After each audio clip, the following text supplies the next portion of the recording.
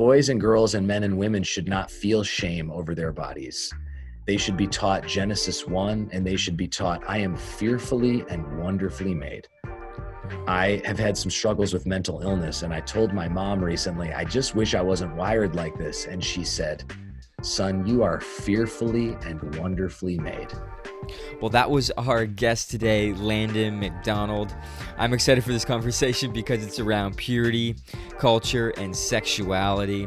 And before we get to that, if we've never met before, my name is David. I'm the host of the Make Way podcast, and I'm super stoked about today's conversation that you've been checking in. You clicked on it, you downloaded it, you sent it to a friend. It's just so great to be able to have conversations with people and dive into hot topic moments in our cultural moment.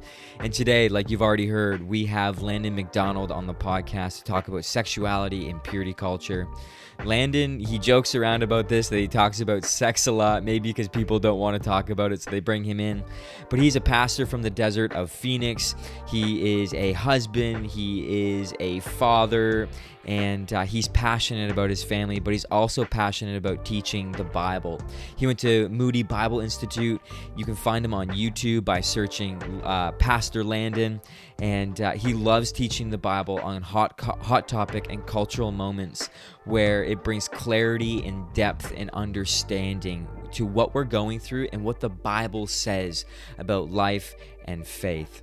Hey, if you are new today, I just want to let you know that this is such a great time to be part of the podcast and listening, because our goal at the podcast is to provide a space for people to find community.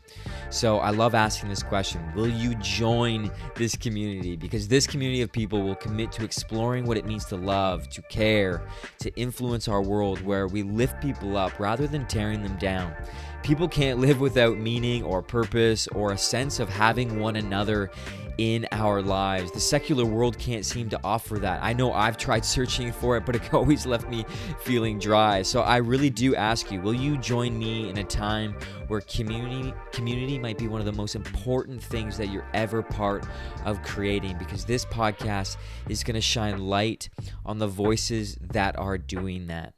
I love sitting down for coffee with people and picking their brains about what they're passionate about. And there's a lot of incredible people doing a lot of amazing things with their lives where it's influencing the people around them. And today we've got Landon MacDonald, and he is definitely one of those people that is championing the influence that God has given him. And I'm so grateful for his wisdom and his leadership around this topic of sexuality and purity culture. So I hope you have an incredible time listening to this. And if you love it, share it with a friend. Enjoy. Well, today we've got Landon MacDonald on the podcast. Buddy, how's it going? Good.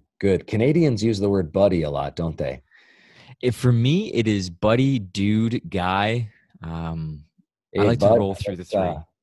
But I got to finish up my Timmies, then we'll step outside and smoke a dart. There will be no dart smoking on this podcast, but I know a bunch of buddies that would be like, yeah, let's record the podcast and go have a dart, bud.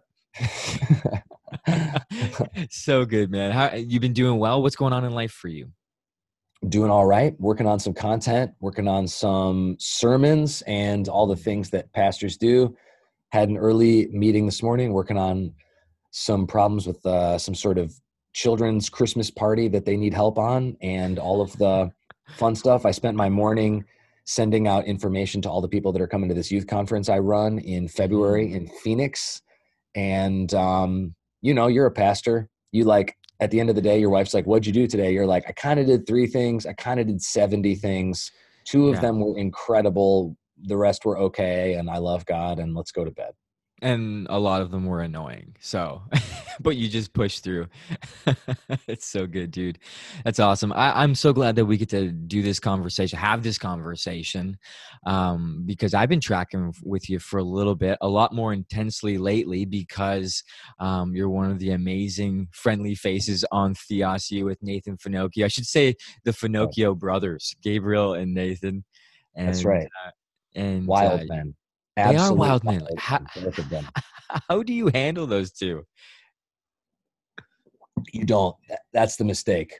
You don't handle them. You set them off, see what happens, and watch. And hit record. Yeah, you just enjoy it. That's so good, dude. I love that. I can't wait to one day maybe do that to them if we get in the same room, set them off, and just watch them go at it. And It's not hard. it's not hard. It doesn't look hard. But today, dude, let's get into our conversation Let's do it. because tracking with you lately, I've noticed that you are a person, a pastor, a human being that likes to be edgy with hot topic moments. You before we even recorded this, you're like, you know what, like I don't mind having good conversations. I don't mind having edgy conversations, is what I kind of got from our conversations to getting to know each other before. I don't And even know if I like it, but just people always ask me to have them. I feel like maybe it every just time attracts to you. I feel like every time I get asked to speak somewhere, they're like, "Hey, do you want to talk about sex?" And I'm like, "Oh, okay, so this is the thing you don't want to talk about." And and then I'm like, "What is it about me? What how could you look at me as a human person and think there's a person who should be talking about sexuality?" That is a great segue into my first question, man. But that's seriously why I wanted to have you on, because you've got this incredible course on TheosU around purity culture. Mhm. And before we get into that actual lane of purity culture, and I've talked to a lot of people before this podcast about, okay, I can't wait to hear this conversation with someone that has done some more study by it, who's maybe grown up through it, who has maybe a heart for it or against it. And before we get to the purity culture lane, I do want to talk about sexuality in a way of, why do you think Christians, Christ followers, disciples of Jesus have done such a terrible job on teaching about sexuality? Yeah. Or maybe it's a hit and miss. Maybe we've done a really good job in some areas, we've done really bad, where, like you said, like you kind of hinted at, like some people just don't want to talk about it. So maybe that's doing damage in a way that is not helpful. Yeah, I don't think people have done a bad job teaching on it. I think people have done a good job on making sure that people understand a general biblical Christian ethic, which is important Mm-hmm. and clear in the Bible. Um, I think that a lot of the criticisms of the nuances as it pertains to the way other people are wired or have developed sexually and how that does and doesn't affect them, I think those criticisms are very valid. I think that a lot of it stems from this weird desire that I can't quite understand, which is to make people that aren't followers of Jesus agree with your sexual ethic. That makes no sense to me. I would Hmm. never expect a person on the street to have the same sexual ethic as me on any level, in any way. I don't understand how people who don't follow Jesus even cognitively, functionally have a sexual ethic, because I don't understand that worldview at all. Hmm. And God bless all of those people. But to me, I would never expect anything. The only reason that I believe all the things I believe is because I know Jesus, and Hmm. Jesus commands this wonderful way of living sexually. And so to me, it's like I don't understand why people in Congress who aren't Christians, or Hmm. whatever they have in Canada, I don't know why we think those people should think that homosexuality is wrong, or think that it should be one man and one woman for life, or whatever. I don't understand that. I also don't understand why in Christian school settings we assume or expect that every person that's there is like ready to dive into this, and they're all about this like abstinence life. I don't Yeah. understand why people think that. I've been a youth pastor for 15 years. A lot of the students don't think that, Hmm. and profess faith in Christ, and don't understand why those two things don't work together. And yeah. Hmm. So there's a lot going in your mind or in your heart about, okay, like let's look at people that don't have the same faith beliefs as us, and why are we portraying or projecting things on them that they don't even really probably worry about? Yeah, I don't even know to a certain extent how much I believe in legislating righteousness. I mean, that we're not Israel. So I don't think we should try not to do it. I don't think we should Mm-hmm. vote against righteousness by all means. I love voting for righteousness, and I love anytime there's a candidate that's talking about righteousness that I can vote for. But I read the minor prophets and I read the eschatology of Jesus, and I'm just like, why do you think that the world's going to get better and better? Why do you think that? That isn't what they thought. So to me, it's like strengthening the core of the church and strengthening the core of believers. And that to me is extremely exciting. Whereas the other part just doesn't, it's not even that I don't think that it's a good idea. It's that I don't think that it works.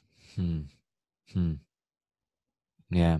So why don't you give us, because you're new to the podcast, I've got a lot of listeners that are Christ followers and a lot of listeners that are kind of exploring the Christian faith, maybe on the fringe, they would kind of probably describe themselves. Can you give us a short picture or a big picture, a small picture, or a big picture of what the biblical view on sexuality actually is?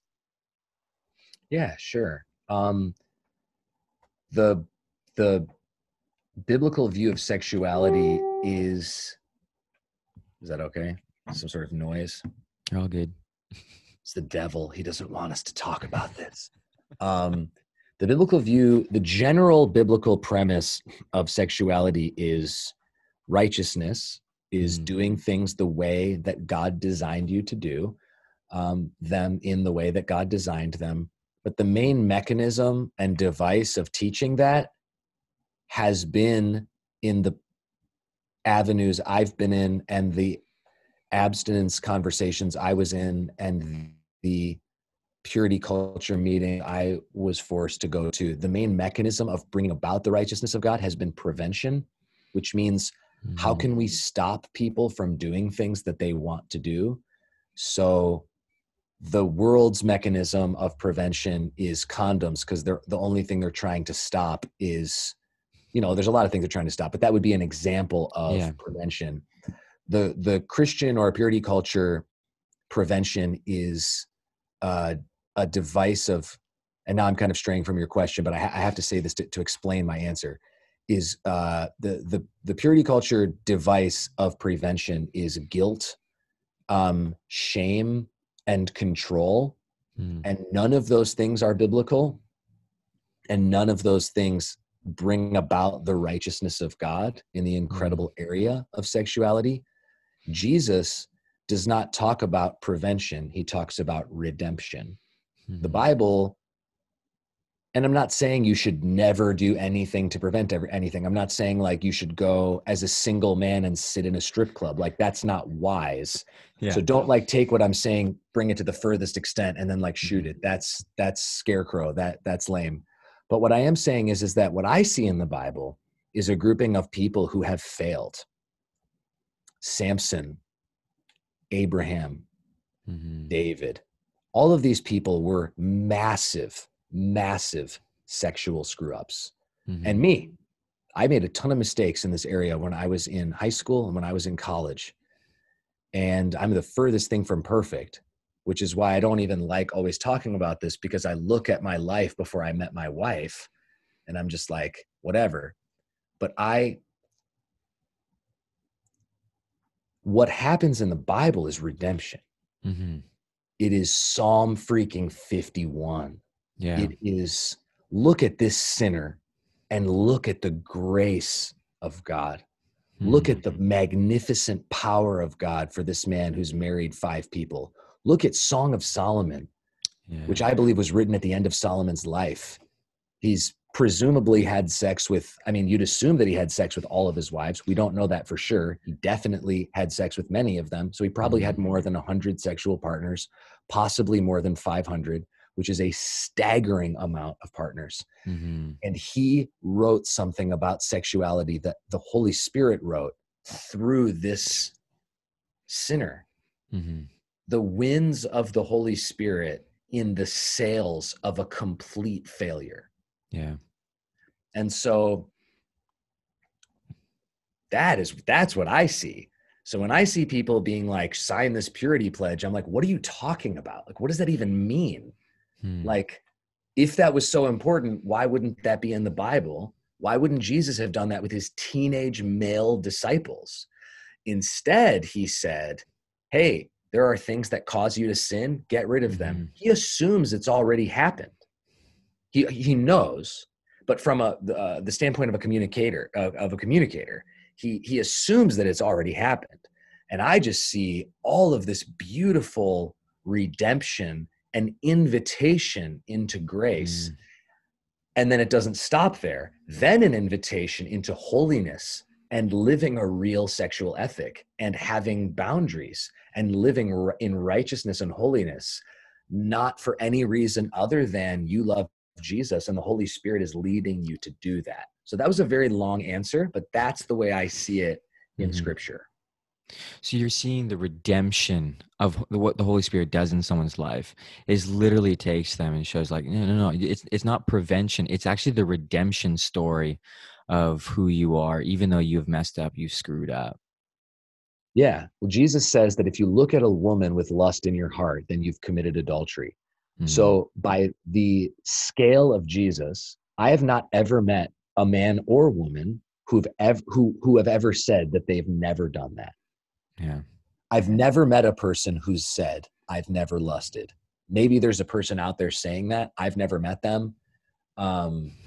So by the scale of Jesus, everyone who is alive has at one point been an adulterer. For most of us, dozens and hundreds of times when we were in our teenage years and blah, blah, blah, blah, blah. So all that to say, when you start from there, then the invitation into when you really see who you really are. And then God's invitation, rather away from you or being disappointed in you when you've failed, you've broken the seventh commandment repeatedly, rather than running away from you, he runs to you and welcomes you into a new life. That's the gospel. That's the good news of the gospel. And this is the message that we have to get out to all of the people who are addicted to pornography and are addicted to sexuality and are addicted to Tinder and all of these things that are mechanisms of evil and the distortion of the beautiful gift that God has given to us, and the fact that God in his grace would look at sinners like me. And I feel no obligation to say that. It's just true. It's just true that God has invited me into this grace. That's what I want to teach people, because that's the gospel. So let's transition our conversation to purity culture. Okay. Because, and I think I want to go back to a few things that you've said, but I think it's important to transition to purity culture because I've got people in my family. I've got people that are a little bit older than me. I was born in the early 90s. So purity culture, there was hints of it as I was growing up. I was never pulled into a room and just given the purity culture kind of like talk. Maybe that's a good thing. But can you describe the depth of purity culture, the movement of it? Why did people think it was essential? What was the destructive patterns of it, if there were any? Because obviously you're passionate about it, or getting people to know the redemption story. I don't know. I'm happy to teach on what people ask me to teach on. So it seems like I often get asked to teach on this, which is totally fine. It's not like the thing I wake up in the morning thinking about. I wake up in the morning thinking about the Bible and how to teach people the Bible. And this is part of the Bible. But yeah, my parents taught me really well about sexuality. When I was like 10 or 11, they took me by like a river and they brought this book that they had, and it was about God's amazing plan and design for the sexual organs of men and women. And it was great. And I loved it. I loved learning about it. I mean, I felt awkward as a kid. I didn't love it then, but looking back now, yeah, which is normal. But looking back now, I'm so glad that they taught me from this perspective of the male and female bodies are amazing. They're amazing. And that's so freaking true. This is why it's wild to me that Christians are like, oh, don't show the statue of David in a Christian school. I'm like, well, that's like one of the greatest works of art in the history of the world. So what are young men supposed to feel like when you say you don't want to show the statue of David in school, that there's something wrong with their sexual organ? What are women supposed to feel like that they're like about to lust after some sculpture. It isn't a representation of real reality, as if every single one of those teenagers doesn't have a device in their pocket that can access thousands of 100x worse images and videos within 30 seconds. So purity culture, I think it is a good idea that was mostly poorly executed. And I would never cast judgment on an entire movement, because that's not a good thing to do.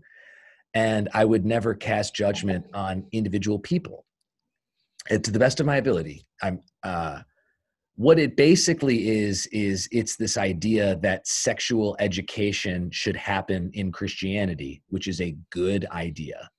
We need to be telling people as Christians, for those of us that are listening that are Christians, we should be teaching people what we believe. That's a good thing. Then the second part was, the only place that they should be getting this shouldn't be the public school. That also is a good thing. I don't want people, I learn from non-Christians all the time. I listen to podcasts and watch psychologists. I was listening to a non-Christian psychologist on the way to work this morning, and I learned a lot. But as it pertains to spiritual things, that isn't a thing that I think is good. And they were right on that. And I think that the way that they went about that is unfortunate in my experience, which is a ton of like abstinence events that do not focus on how beautiful and wonderful sexuality is, and mostly focus on how you shouldn't do it and how you're pretty much always about to do it, which makes boys and girls feel awkward with each other, which is a mistake. It makes teenage boys feel awkward around women, which is a mistake. Men need to be taught to be comfortable and brave and kind and gentle in their numerous friendships with women, which should exist when you're developing as a person. And then it kind of, just like a lot of things, became this like monetized thing. So there's like all these books and all these purity rings and all these pledges and all these things. And I think books are great, and I think content is great, but it just is the way that all of those things go. It's like Christian contemporary music. There's like Keith Green and Amy Grant, and their albums are amazing. Yeah. Then there's like 200,000 compact discs full of garbage, and people are like honing in on a market or whatever. And that is unfortunate. And even the guy that wrote the biggest one came back later and said he didn't even functionally believe in what he wrote anymore. And so the idea of saving yourself for marriage is a very good idea. The idea of doing that to appease someone else is obviously a bad idea. The idea that there's two classes of Christians that are single, the ones that are virgins and the ones that aren't, is an extremely bad idea. A human being making people feel guilt and shame over their sin and over their body is a very bad and destructive idea. The Holy Spirit causing people to feel guilt about their sin is obviously incredible, but we are not the Holy Spirit. Yeah. Now, does that mean we shouldn't teach in a way that makes people feel guilt? Absolutely not. We should teach the truth, but the Holy Spirit is the one that brings the guilt to people. And boys and girls and men and women should not feel shame over their bodies. They should be taught Genesis 1, and they should be taught, I am fearfully and wonderfully made. I have had some struggles with mental illness, and I told my mom recently, I just wish I wasn't wired like this. And she said, son, you are fearfully and wonderfully made. And that is a foundational truth. And if when you're teaching about sexuality, you don't teach the foundational truths, which is that God did a good job when he made you. He did a good job. He did a good job. Yeah. He could have done it differently, but he didn't. He made you very well. And he said, behold, man and woman is very good. And these are just foundational truths that people need to learn all of the time. And then on top of that, the forced obedience doesn't work. No. It doesn't work. So I referenced all of these studies in the course, and I don't have them here, but you can look them up. Numerous studies have proven basically what happens is a bunch of people go to an abstinence thing, they make a pledge, and then they are white knuckling, making themselves not sin, which is not righteousness and is not the work of the Holy Spirit.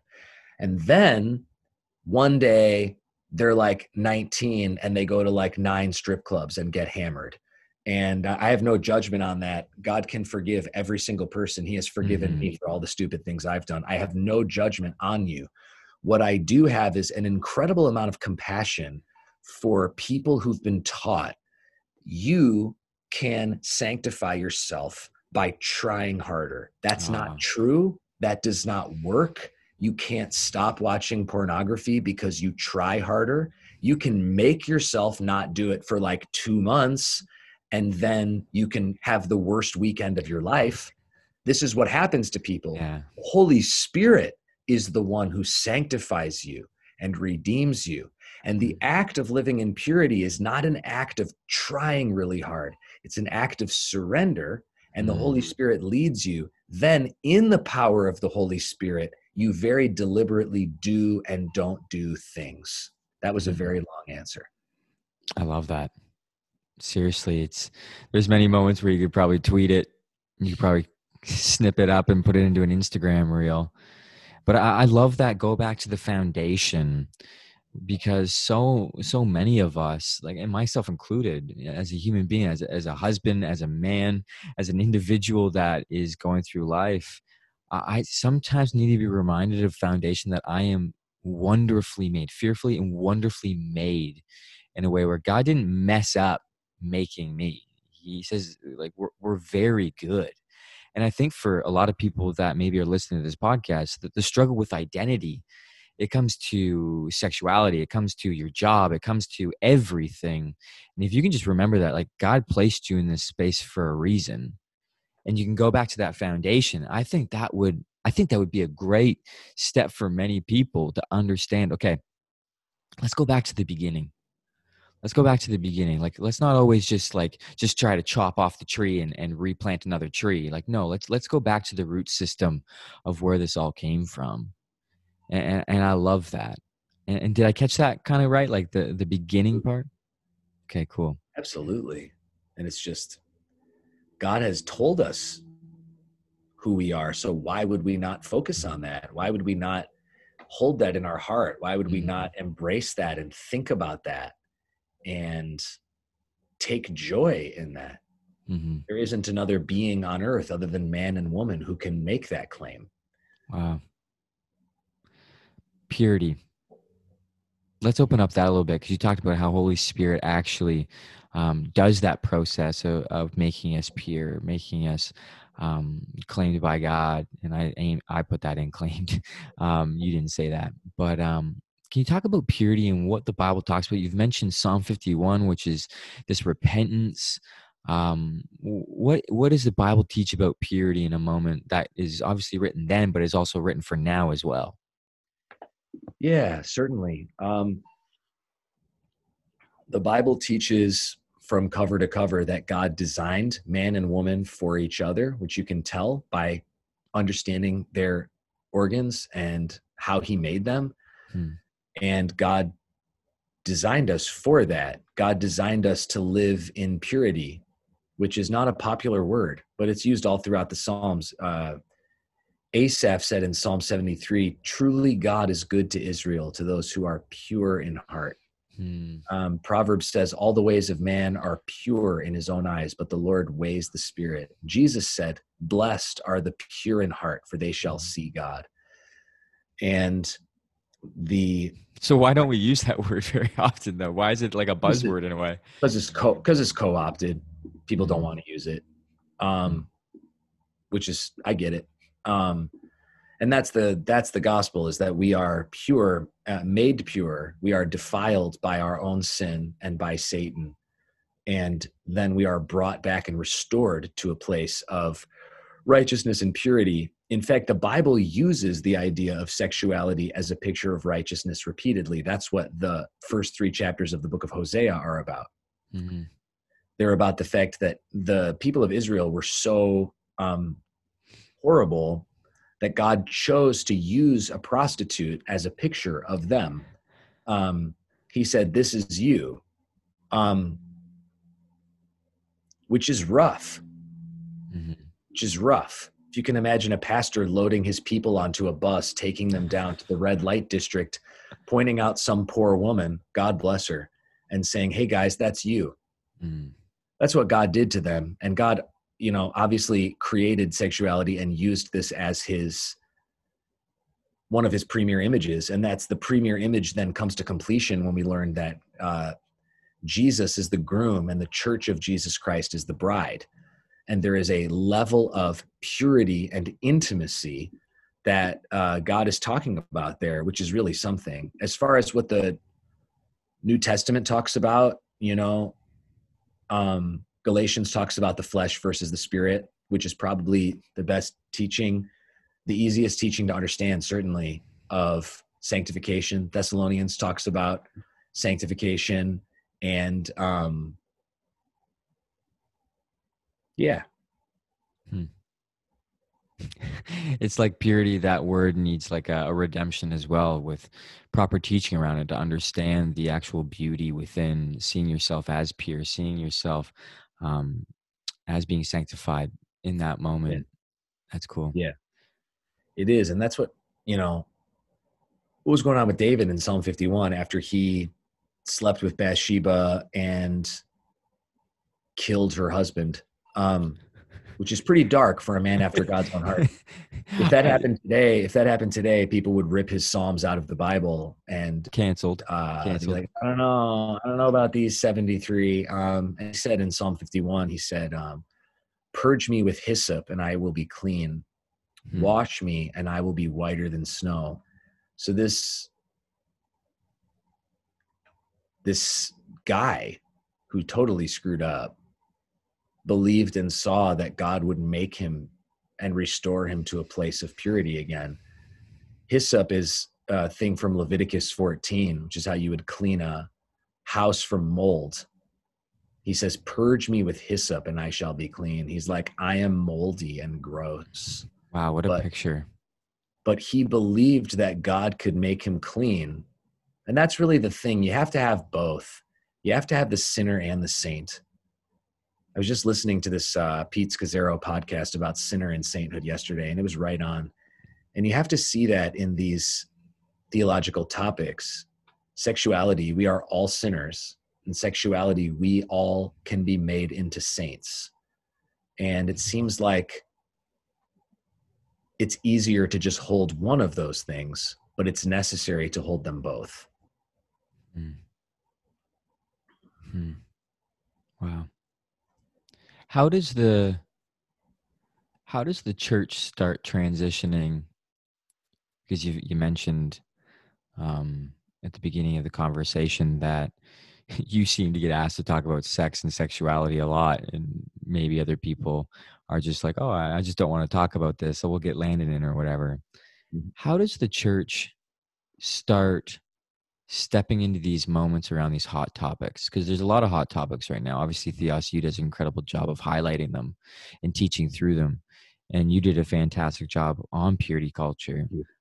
How, what are the action steps for churches right now that are sensing this hunger and this depth of understanding around not just love, grace, and mercy?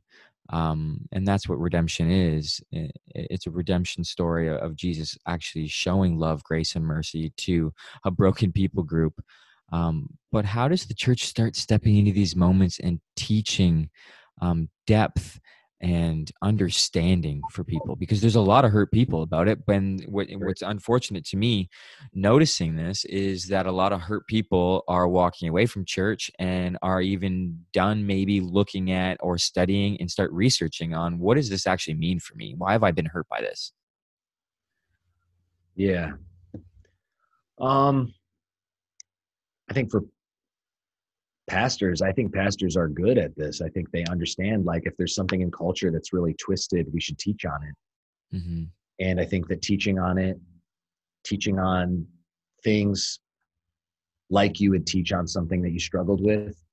So when you talk about homosexuality, talking about it like you would talk about it if you'd struggled with it, which I'm sure many of them have, but most of them have not, I would assume.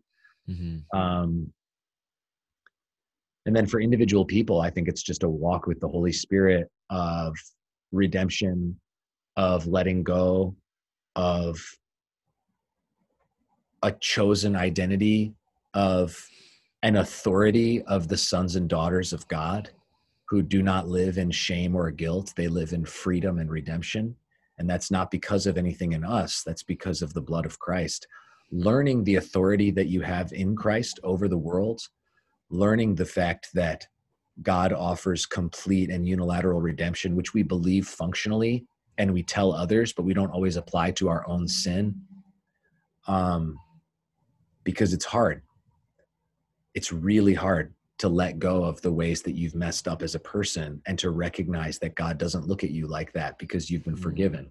That's a lifelong process. That's a lifelong teaching to come back to and believe. And it's incredibly powerful.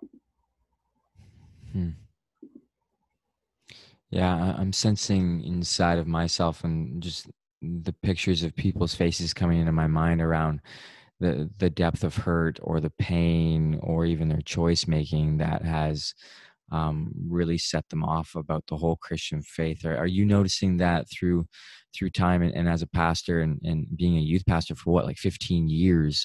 Yeah. Are you noticing that the students or the young adults that are part of these ministries, are you seeing that they're more hurt by things than finding joy? Or are you seeing the opposite? Are you finding that there's more joy in the depth in the realm of where you're leading at?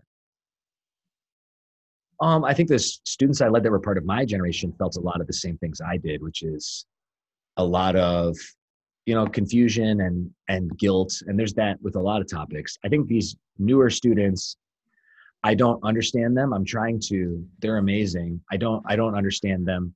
They're dating a lot less. They're dating almost not at all. And cool. I don't care. I think dating's kind of dorky anyway. It's clunky. I don't understand them. So I'm just I'm trying my best. And I don't mean I don't understand them. I should understand them. They're bad for me to understand them. I just mean, I think they're great and I'm trying to get a read on it. So I think that they're a lot more able than maybe some previous generations, including mine, to just be able to say, like, I'm confused on this. Why is this the way that it is? And that aspect of things I really like. Everybody at their core has the same need, which is they need the clear teaching of the Bible, and they need the love of God. This is a question that's just coming to me. Say there's a young parent listening to this podcast and this conversation. What would your advice be raising a young family? Oh, I don't know if I have any advice for that. I'm in the midst of it myself. So I have a 6-year-old, a 4-year-old, and a 3-year-old. So then what are you sensing inside of yourself to what you need to do for your children? Well, they're not going to like sit down and let me teach them a sermon. So I don't know what to do. So I am loving them and making sure they feel loved and safe at home. And as they grow older, I'm going to ask people whose kids seem to have turned out really well that I respect. I'm going to ask them what they did and copy off of them. We're seeing a shift in our generation of a lot of people trying things out with sexuality. What's the dangers of trying things out just for the sake of, oh, my friend's doing it, so I've got to try it? The danger is the danger of all sin, of all kinds, which is the further you get in, the harder it is to get out. And the further you get in, the harder it is to repent and change your mind. And that's true with drugs, alcohol, and arrogance and greed. I don't see it as any different, at least in that way of things. And I think that the self-confidence of, well, I can try this and not do it again, whatever it is in any category, I think is not accurate to the way humans actually are. Humans are really bad at doing something, enjoying it, and then not doing it again. Not even spiritually, I just think that that's a social fallacy. I don't think people are very good at that. I certainly am not. So I think this conversation is a much needed conversation right now. You're noticing it probably in the States. We're noticing it definitely in Canada, where this idea of sexuality, where it can be flippant, it can be one day I feel this, one day I feel that.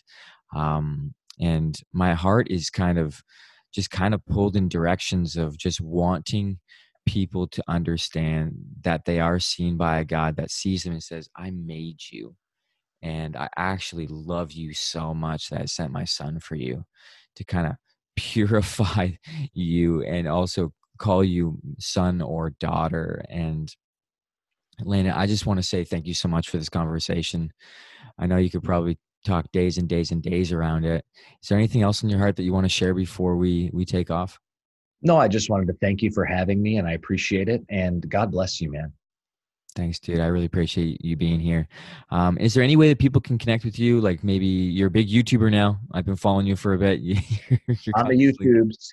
What do they search? You can type Pastor Landon into YouTube, because I grew up Baptist, so that's what I called my channel. And you can, I'm on Instagram, I am Landon MacDonald, I think is the thing. And come hang if you want. That'd be great.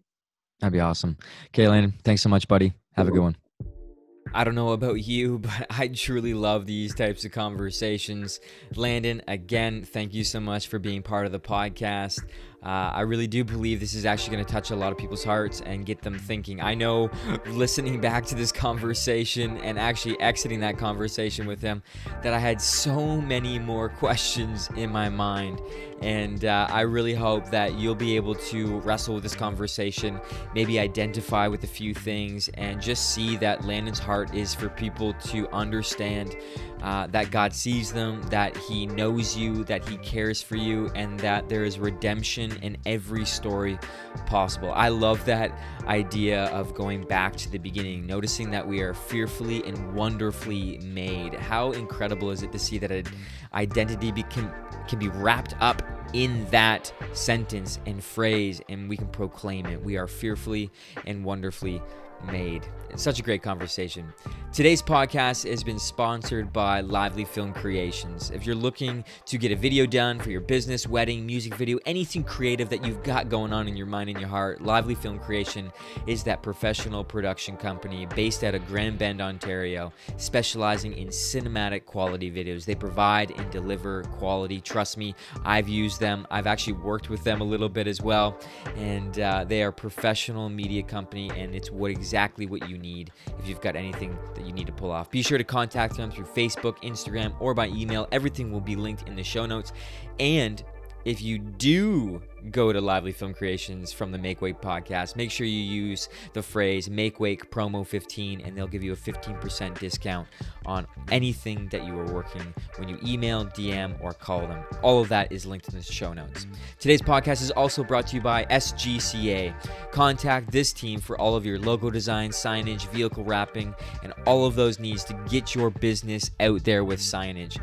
They've been helping entrepreneurs since 2005. SGCA is located in Clinton, Ontario, and Pete and his team there are just so down to help you make your dreams come true when it comes to logo design, wrapping vehicles, promotion, with any type of sign that you need. Make sure you check them out on Instagram, because trust me, their content is funny, hilarious, but is also stunning. Absolutely stunning. All of their stuff is linked in the show notes as well. And I just got to say, thank you for listening to the podcast today. If you don't mind, please, actually, you know what? Do it. Just do it. Make sure you rate and you leave a a description of really what you enjoyed about today's podcast or any other podcast episode that you've listened to. It really does a lot for the podcast, getting the name out there. And I know I would love it. And I know and I believe more people need to hear these conversations that we're having here at the Make Wake podcast. So again, thank you so much. And I hope you have an incredible day with whatever you are up to. Peace out.